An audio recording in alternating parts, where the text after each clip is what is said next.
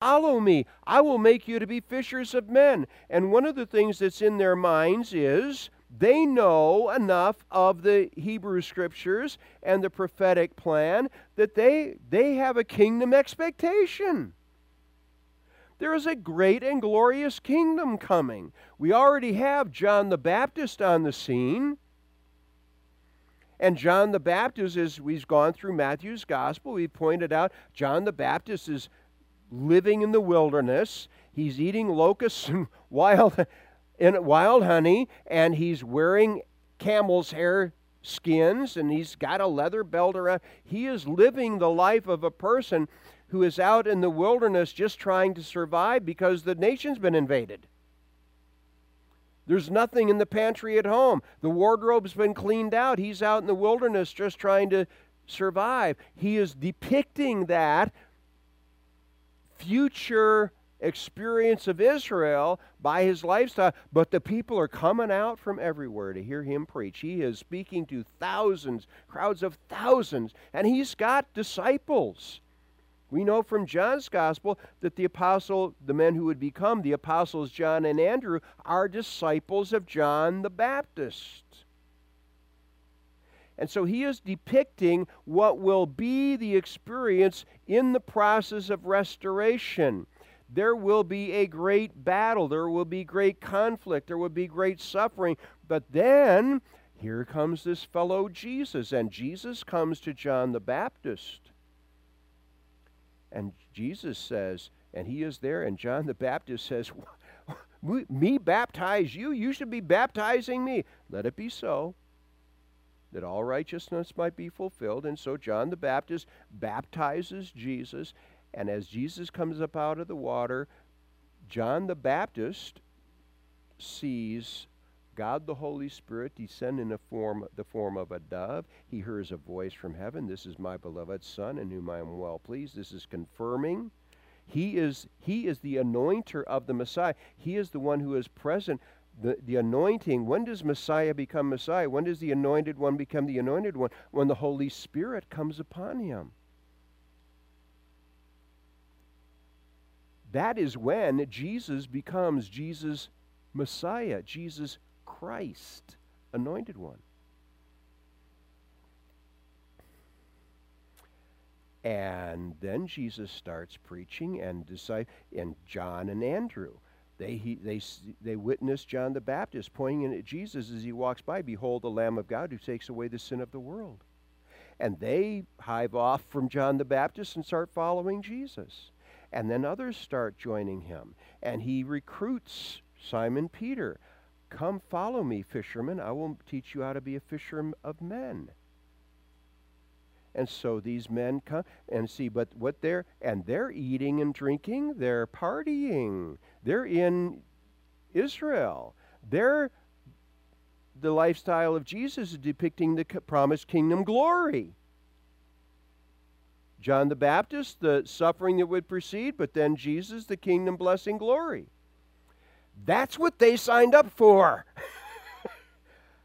And now, the climax of Matthew's gospel and Mark's gospel and Luke's gospel is this event when Jesus turns to these men who've probably been with him for 2+ years. Who do men say that I am?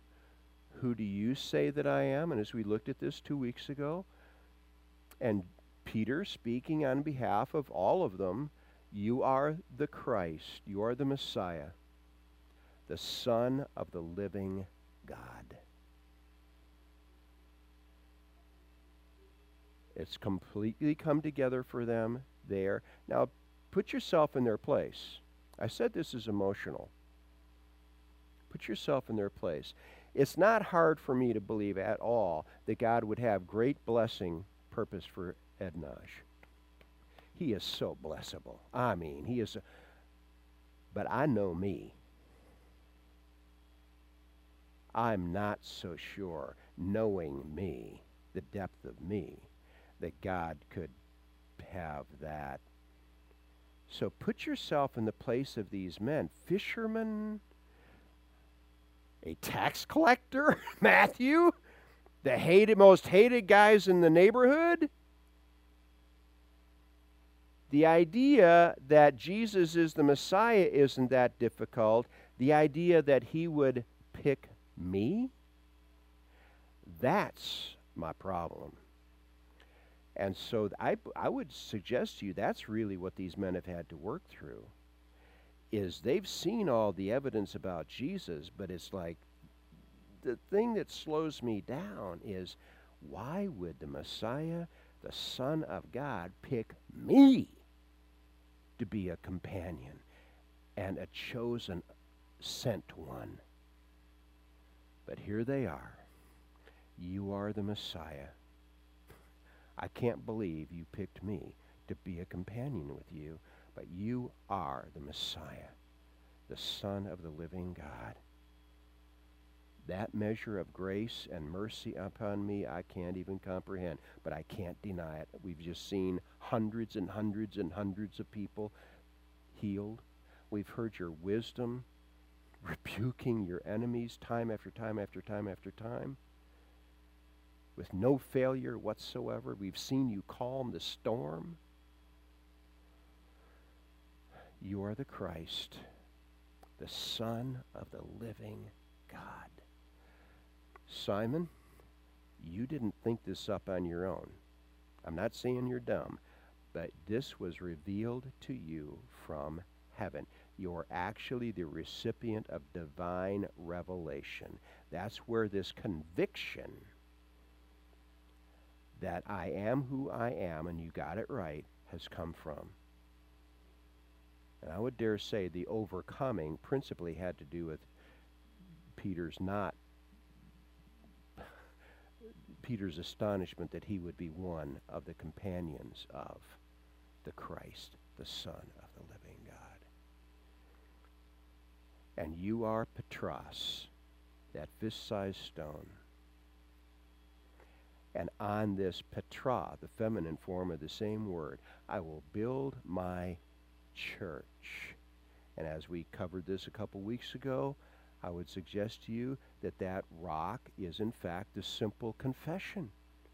The simple confession, because out of the mouths of babes and nursing infants, Psalm 8, you, God, have ordained strength. God loves using the weakness of us as his chief weapon against his enemy. On this Petra, rock of simple confession, I will build my church, and the gates of hell will not prevail against it.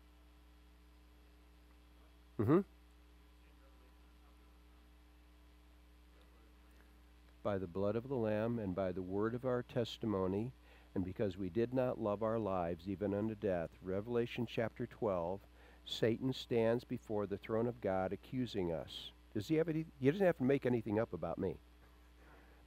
But they, the accused ones, those who have been, upon whom God's mercy and grace has come,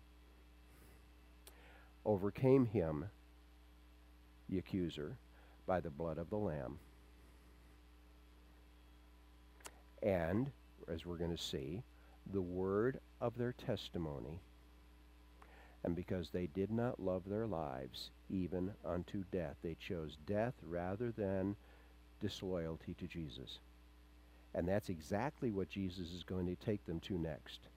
Because he's going to, now see, as Peter is making this great confession, and they're all in there with Peter, and they're all so excited, all of a sudden Jesus says something that absolutely pours cold water all over all the excitement. As he says, from that time Jesus began to show his disciples that he must go to Jerusalem and suffer many things from the elders and chief priests and scribes and be killed and raised the third day. Wait. We did not sign up for that. We signed up for the kingdom glory thing. Then Peter took him aside and began to rebuke him, saying, Far be it from you, Lord, that this shall not happen to you. This is the fellow who just moments before said, You are the Christ, the Son of the living God. Now he's rebuking the Christ, the Son of the living God. And this is, if there's any place in all of human history where somebody has gone from the penthouse to the outhouse in one giant leap, this is it. Because Jesus turns to him, whom he had just given accolades 2 moments before. He turned and said to Peter, "Get behind me, Satan. You are an offense to me, for you are not mindful of the things of God, but the things of men." But Jesus, this isn't what we signed up for. We didn't sign up for your death. We signed up for kingdom glory. Get behind me, Satan, for you do not savor the things that be of God, but the things that be of men.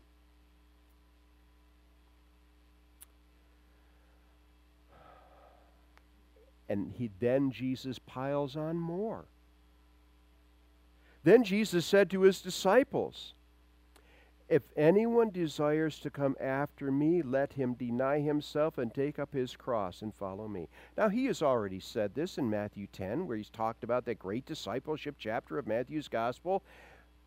But, it's kind of a remote thing, and we can get that, take up your cross and follow me. But he hasn't said, I am literally going to be crucified. By the way, what will Peter's experience be? We know he would be crucified. Following Jesus would mean for Peter and many of the others crucifixion or beheading or torturous death in some other way. That wasn't what they signed up for.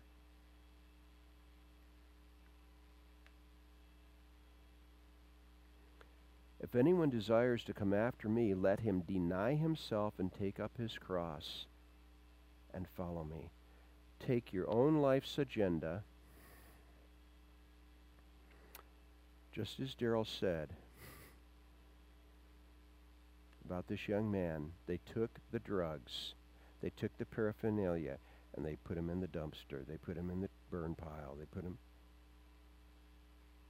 He took this stuff that is his life, and he dumped it.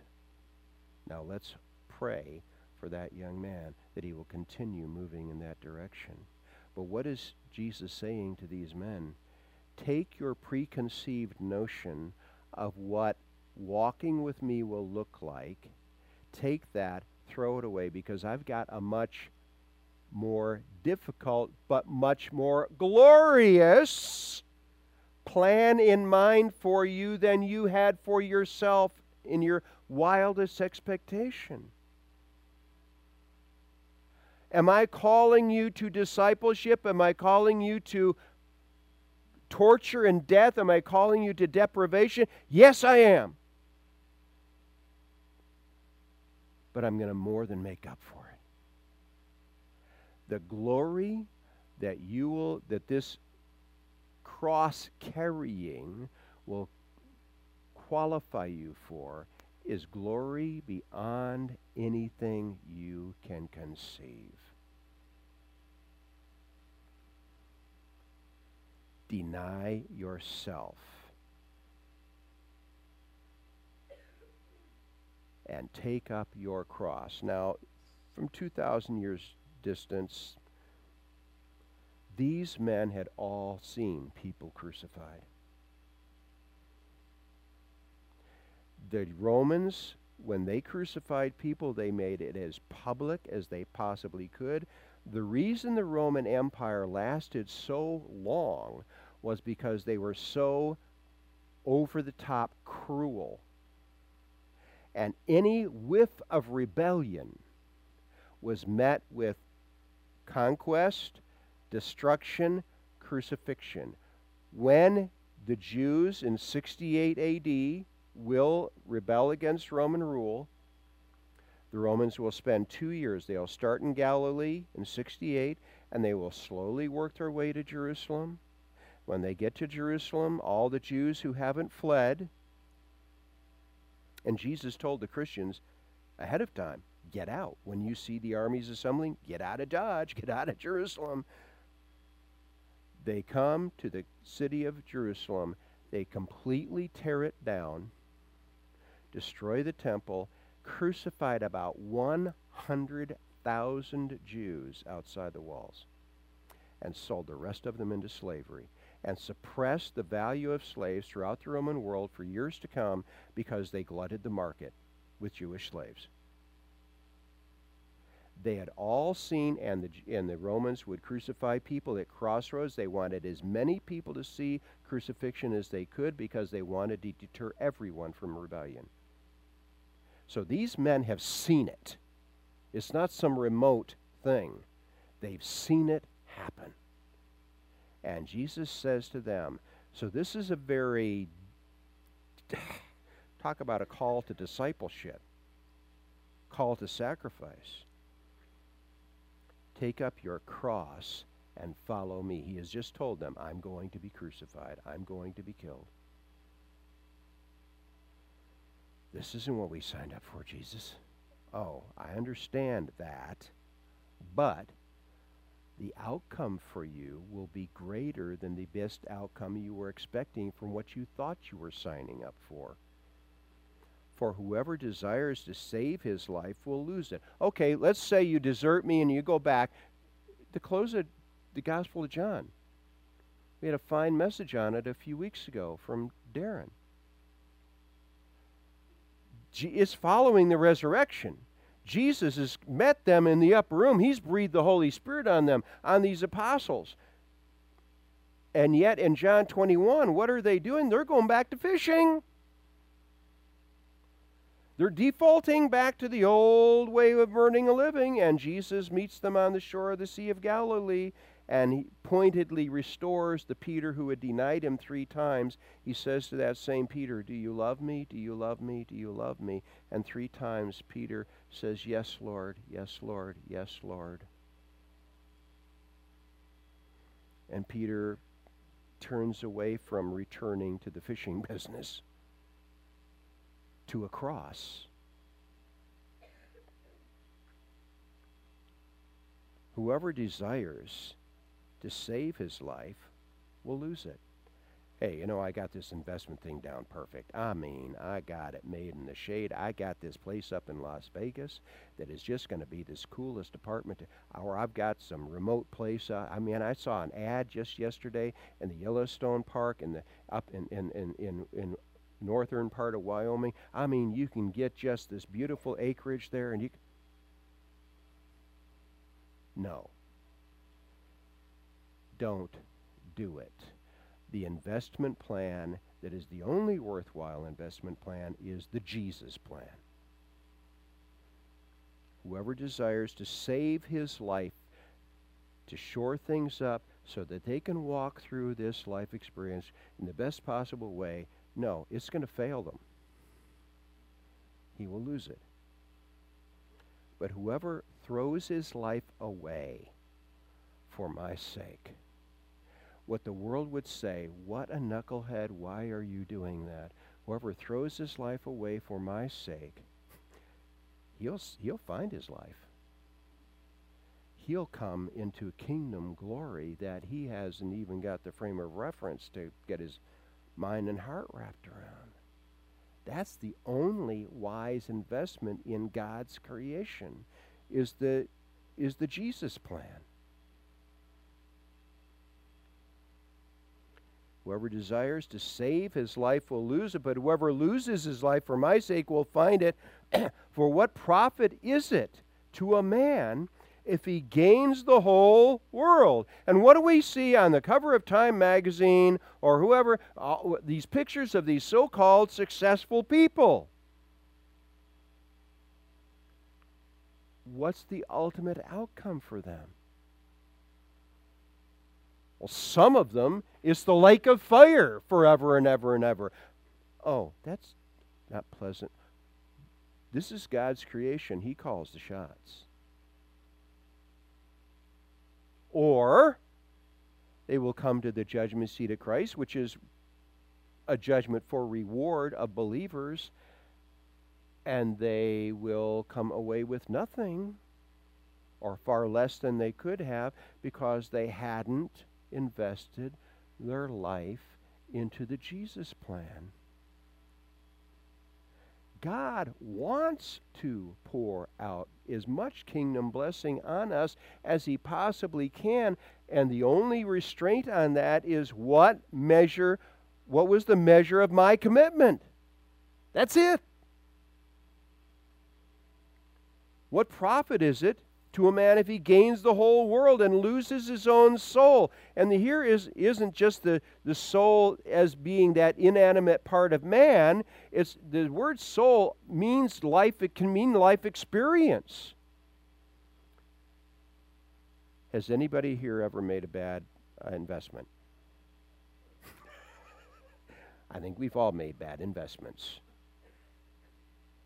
It may be as simple as walking into the butcher shop, I want that steak, and then you get it home and, oh man, that was a disappointment. I mean, it can be as simple as that to far more damaging. What profit is it to a man if he gains the whole world and loses his own soul? Or what shall a man give in exchange for his life experience, for his soul? For the Son of Man will come in the glory of his Father with his angels. Now put yourself in that place. You're standing on the planet, all of a sudden the heavens rip open, and here comes Jesus in the glory of his Father with his angels. I think the rest of this stuff is really not nearly as important as I thought it was.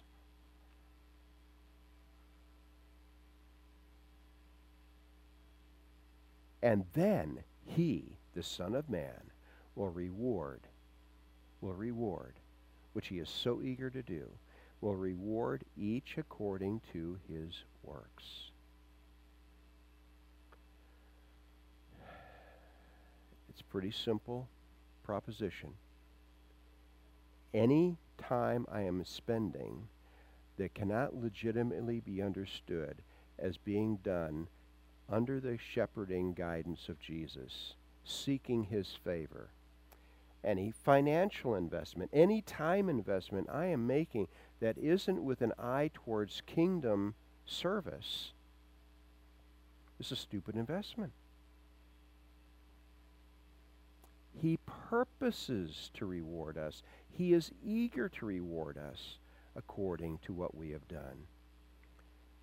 Assuredly, I say to you, there are some standing here who shall not taste death till they see the Son of Man coming in his kingdom. And the very next passage, which we will be looking at next week, unless Jesus yanks us out of here first, is the transformation of Jesus Christ on the mountain when he is transfigured, and they see him in kingdom glory.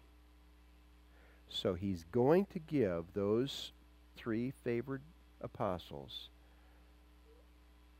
a glimpse into kingdom glory as a confirmation to his message.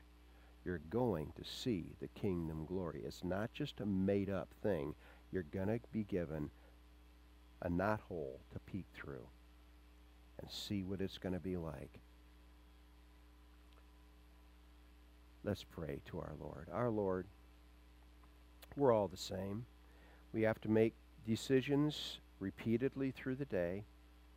Some of them are more major than others, but we have to continually make decisions. Will I, at this moment, in serving someone else, be serving you? Will I choose to serve this other person with an eye towards the fact that I'm serving you? In serving them, what you have done to one of the least of these, my children, you've done to me?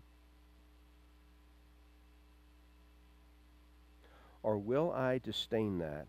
Will I put myself first in the immediate sense and seek only to serve myself? Because frankly, I don't believe what you're saying.